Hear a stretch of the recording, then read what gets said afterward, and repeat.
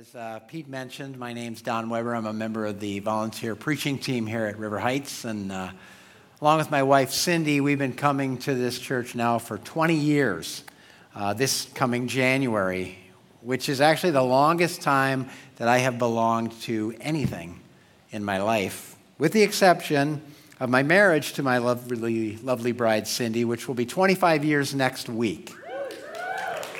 I know, right? We actually dated for 7 years before we got married, so we've been together for 32 years. So, yes, wow. Those of you who know us are probably thinking something like, oh, that poor girl, you know. But I'm relatively certain she's happy. She tells me she is, and I'm proud to say that after 32 years, I can still make Cindy laugh, which is pretty important, right? Now, admittedly, when we were dating in the early years of our marriage, she would laugh at my jokes. You know, she would laugh with me.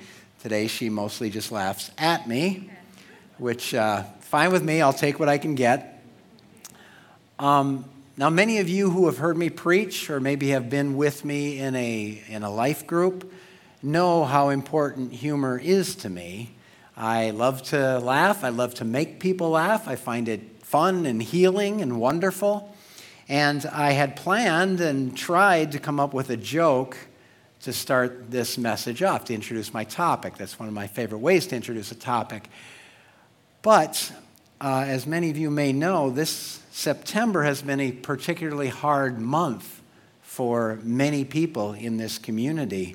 With all the urgent prayer requests and very sad news we got, and it just didn't seem like a guy walks into a bar kind of time for our community. And if you're on our church Google group, you probably have noticed the recent uptick in very serious prayer requests. And if you're not on the Google group, I recommend you give it a try. You can find out how to join in your program today. We have seen the Holy Spirit work in us and through us to heal, to set people free, to comfort us in pain and loss, much of that through the Google group. And so we would really love to have you experience that with us. Because our community really needs prayer right now. Some of us here today or watching at home are struggling with the recent loss of someone we love. We have members and family members fighting for their lives in hospitals right now as we speak, as well as many others having a really tough time right now. Many of you right here, right?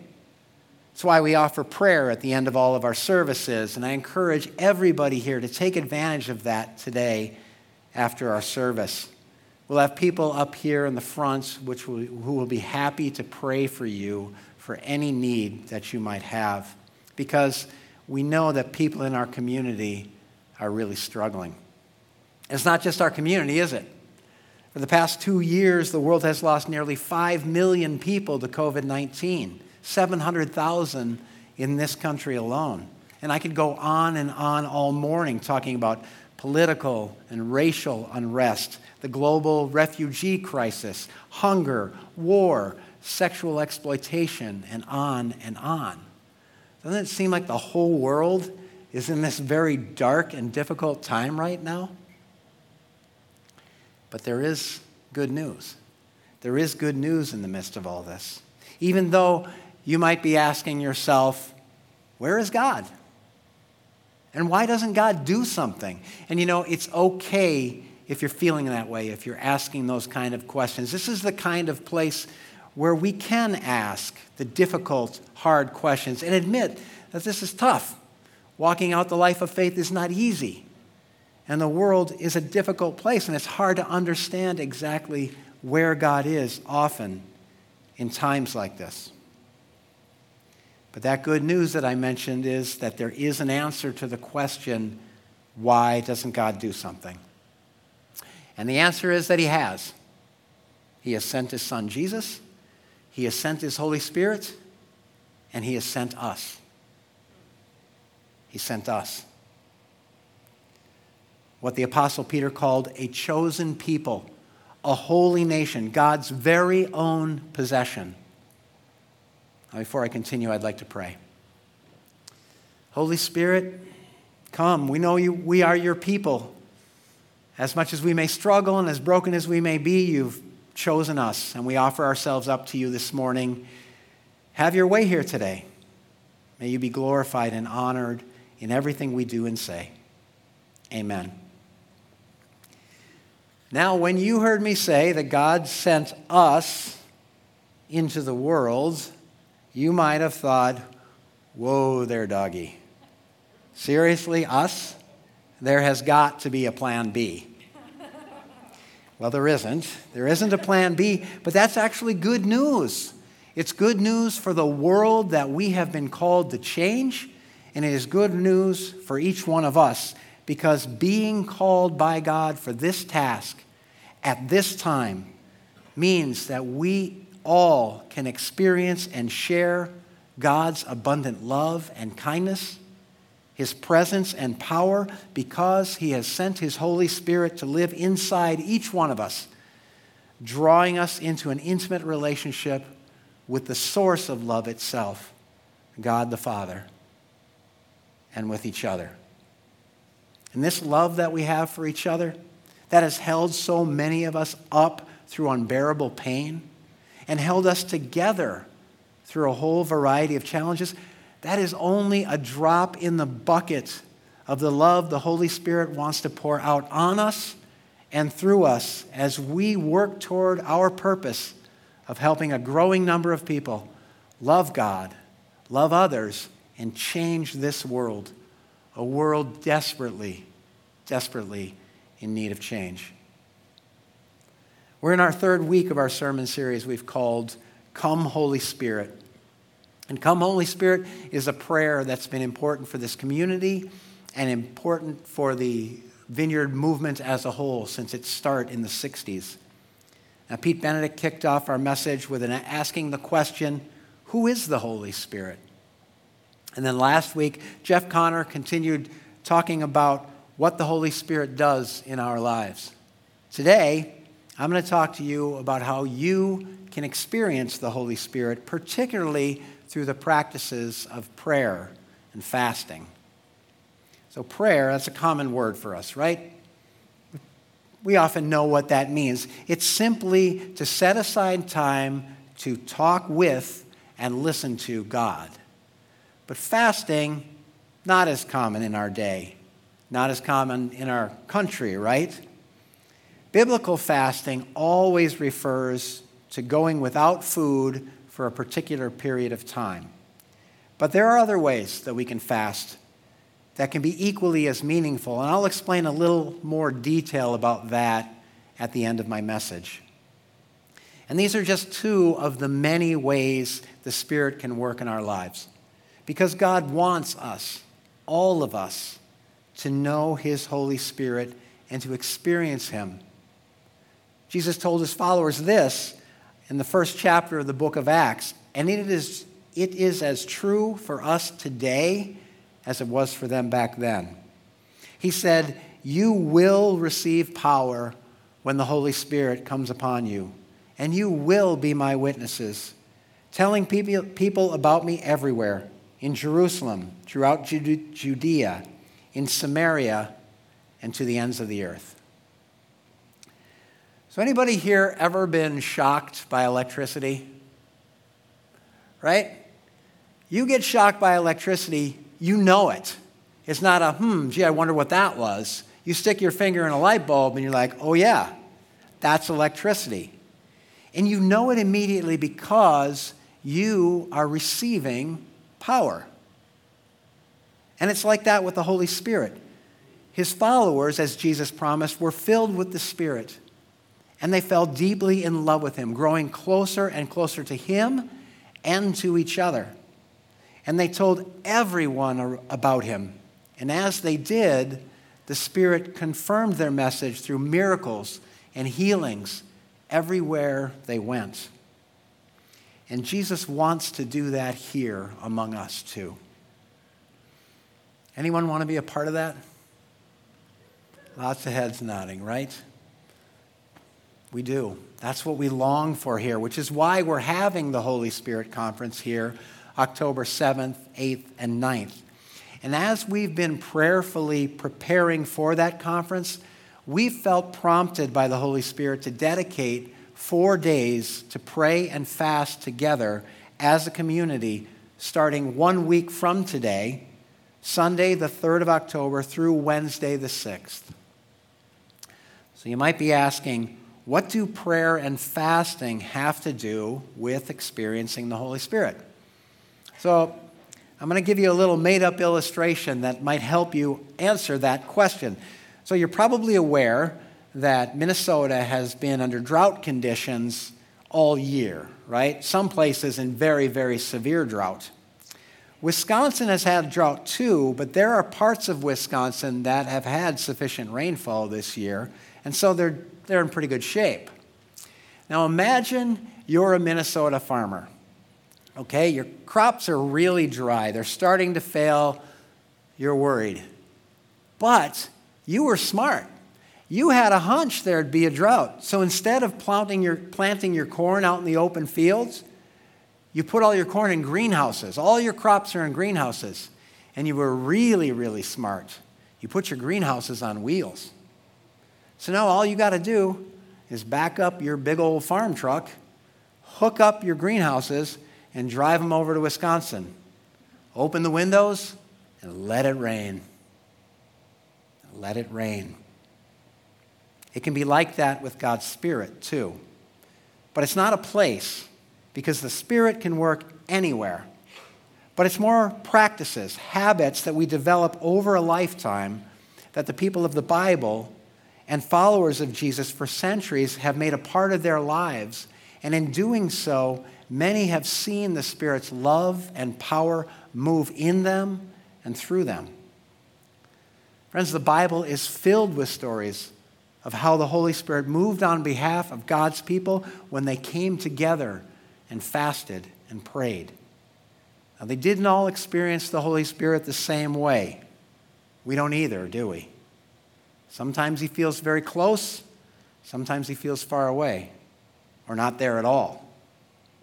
And they didn't always get the thing that they prayed for. They didn't get what they asked for. Things didn't turn out the way they'd hoped, just like it is with all of us, right? Often we pray and we get nothing, or we don't get what we ask for. But they found God to be faithful and good, even in the difficult times, just like many of us have.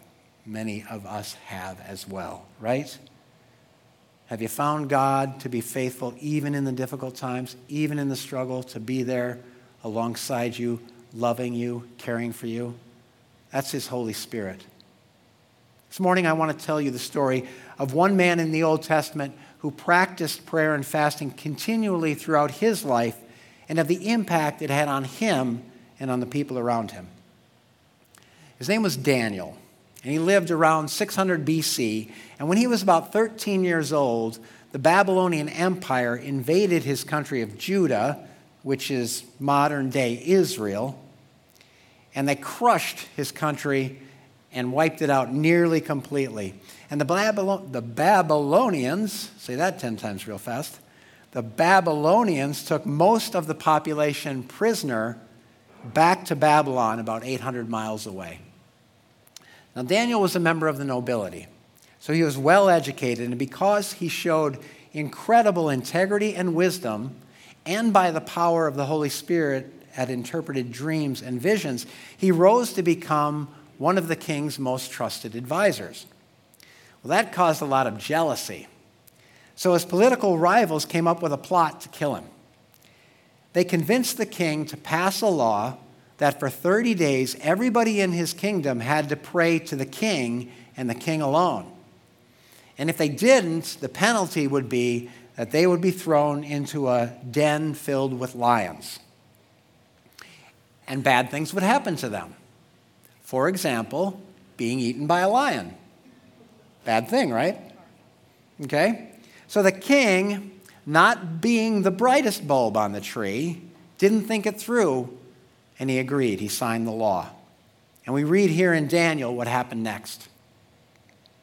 But when Daniel learned that the law had been signed, he went home and knelt down as usual in his upstairs room, with its windows open toward Jerusalem. He prayed 3 times a day, just as he had always done, giving thanks to his God. Then the officials went together to Daniel's house and found him praying and asking for God's help. See, Daniel's rivals knew that he believed in the power of prayer and that he wouldn't stop even if it cost him his life. And so they went to the king and told the king. And in those days, not even the king could change or violate the law, so he had no choice but to have Daniel thrown to the lions. But as he did, he said to Daniel, "May your God, whom you serve so faithfully, rescue you." And then this king, who didn't even worship Daniel's God, went home and he fasted. Interesting, right? Continuing our story in chapter 6. Very early the next morning, the king got up and hurried out to the lion's den. When he got there, he called out in anguish, "Daniel, servant of the living God, was your God, whom you serve so faithfully, able to rescue you from the lions?" Daniel answered, "Long live the king. My God sent his angel to shut the lions' mouths so that they would not hurt me, for I have been found innocent in his sight, and I have not wronged you, your majesty." The king was overjoyed and ordered that Daniel be lifted from the den. Not a scratch was found on him, for he had trusted his God. Now, this particular story only mentions praying, but throughout Daniel's life, we find him fasting and praying over and over, showing just how important both of these were to him. So important that he would rather die a horrible death than give them up. Why? Why would he do that? Well, I think we find that answer when we look at Daniel's prayers, most of which are for God's people. They are filled with expressions of love for God and for his people as Daniel is moved by the Holy Spirit to pray what is on God's heart. People, you and me. Here's one prayer from chapter 9 where Daniel is praying for the Jewish people to be restored to their homeland so that they can fulfill their purpose to bring the good news to the world. "I turned to the Lord and pleaded with him in prayer and fasting. O Lord, you are a great and awesome God. You always fulfill your covenant and keep your promises of unfailing love to those who love you and obey your commands. O Lord, hear. O Lord, forgive. O Lord, listen and act." Then Daniel adds this, "I went on praying and confessing my sin and the sin of my people, pleading with the Lord my God." Daniel was a man who deeply loved God and loved God's people. So he risked his life praying and fasting throughout his entire life. And because of that love and dedication, he experienced the Holy Spirit over and over again and saw him move in power in the lives of his friends, in the lives of the kings he served, and in the lives of God's people. Daniel fasts and prays. He goes where it's raining, and he gets soaked. He gets absolutely soaked by the Holy Spirit. Got my own Daniel story I'd like to share with you this morning. Several years ago, I was driving a pickup truck towing a trailer filled with about 10,000 pounds of scrap steel, big, gnarly, razor-sharp chunks of metal. I was right here on Highway 52, and I was taking the ramp down to 494, heading towards the river to cross the river for a scrapyard over there. And as I took the ramp, the trailer began to sway back and forth. Now, if you know anything about towing trailers, that's an extremely dangerous situation. Not too bad if you're towing grandma's couch, but if you're towing 5 tons of scrap steel, you're in real trouble. And you can't hit the brakes. So instead, I took my foot off the gas, hoping that I would gradually slow down and come to a stop. But because the load was so heavy and I was heading downhill, I didn't. I actually sped up, and by now the trailer was swaying about 4 feet to either side. Now, I knew eventually what was going to happen was that trailer was going to sway so far out, it was going to flip. And it was going to take me and the truck with it. And all that scrap steel would come flying at me at around 70 miles per hour. I was quite sure in that moment that I was about to die. And I was scared. I was terrified. Now, back then, when I was afraid or angry, my language could get pretty rough. See, I joined the Marines after high school, and I learned ways to swear that most of you have never dreamed of. And you don't want to. But for reasons I can't explain, the only thing that came out of my mouth at that moment was, "Help me, Jesus." The moment I did, I noticed that off to the side of the freeway right there, there's a grass hill that heads up to the street up above. And it flashed into my mind, if I could just get over there, maybe I'd still die, but I wouldn't take any of the other drivers around me with me. And so I cranked the wheel and headed for that hill. And when I did, a really strange thing happened. All the tires on the trailer popped. And that trailer became a 5-ton anchor, which dragged me and the truck to a complete stop right on the side of the road, on the shoulder, parallel with the freeway, as though I had just pulled over to make a phone call. All in just a matter of seconds.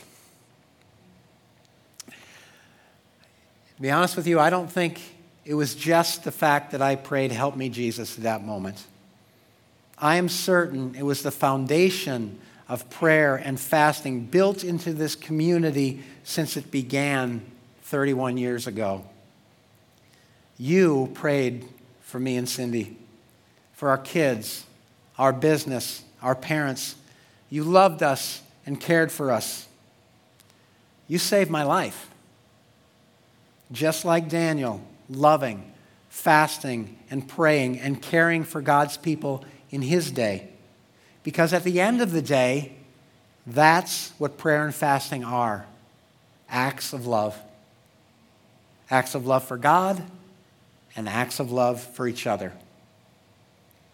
But they're not easy. They require commitment and sacrifice. But aren't some things in life worth sacrificing for? Daniel believed they were. I think we do too. Right? If we could experience the Holy Spirit drawing us closer together, freeing people we love from addictions, healing those that we pray for, and filling more and more people with love for God and for each other, I bet at the end of it all, we would say, "I'm glad I gave that a try." That sacrifice was worth it. The time I spent in prayer felt good. Skipping a few meals, passing up a little entertainment, it felt meaningful, and it brought me closer to God. I believe that we would feel that way. Let's find out. Let's find out together. I'm going to invite the band back up. And as I do, will you stand with me? If you're on the prayer team, would you begin to make your way to the front? We usually end our services with 3 tips on how to put the message into action in our lives. Something to read, pray, and do. I'm going to do it a little differently today. We'll still have something to read, but the pray and do are going to be all wrapped into one. So tip number 1. Read Daniel chapter 6. This is the story of Daniel in the lion's den. It's a really good story. And as you read it, let your imagination just wash over it. Let it take you wherever your mind decides to go. You can have fun with Bible stories. You can put yourself in them. You can contemplate all the characters, what you would do in their situation. It's okay to just kind of have fun with it. You can do that in this story in Daniel chapter 6. And tip number 2, participate in next week's community prayer and fasting. We really want to see the Holy Spirit do something wonderful at our Holy Spirit Conference, October 7th through the 9th. So we're inviting everyone who can to join us in some way. Now, this is not an all or nothing thing, okay? We want to bless you, not torture you. That is not our plan.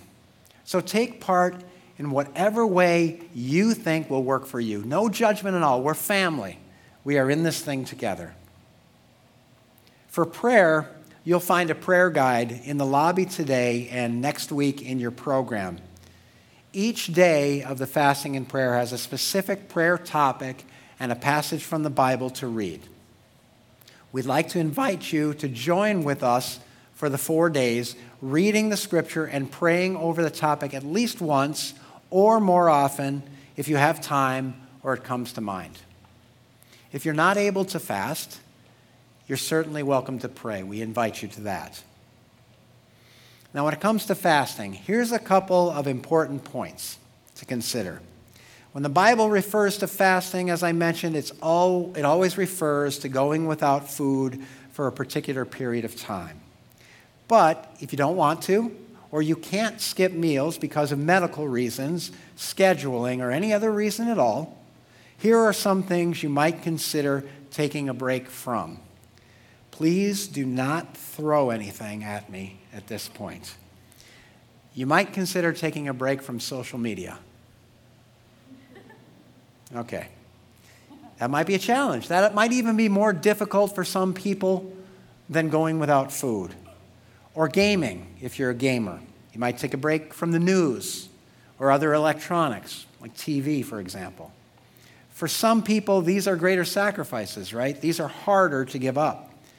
The point is to set something aside that gives you pleasure or enjoyment for a period of time to focus on your relationship with God. The ultimate purpose of prayer and fasting is greater intimacy with God, the Father, Jesus, and His Holy Spirit. That's what it's really all about. Now, if this moment you have a voice in your head or some thoughts going through your mind, oh, you better do this. You better do this because you haven't measured up. You've been failing. You haven't been a good enough Christian. So you better get involved. Let me tell you, that is not God's Holy Spirit. And you feel free to ignore that voice. This is what God's Holy Spirit sounds more like. I love you. I want to invite you to give this a try. If it doesn't turn out the way you'd hoped it did, don't worry about it. You can try it again sometime. I'm just inviting you into a closer walk with me, and I will continue to invite you for the rest of your life, whether you score big points on this or not. That's what the Holy Spirit sounds like. Now, if you're planning to fast from food and you've never done it before, you shouldn't go more than 24 hours, okay?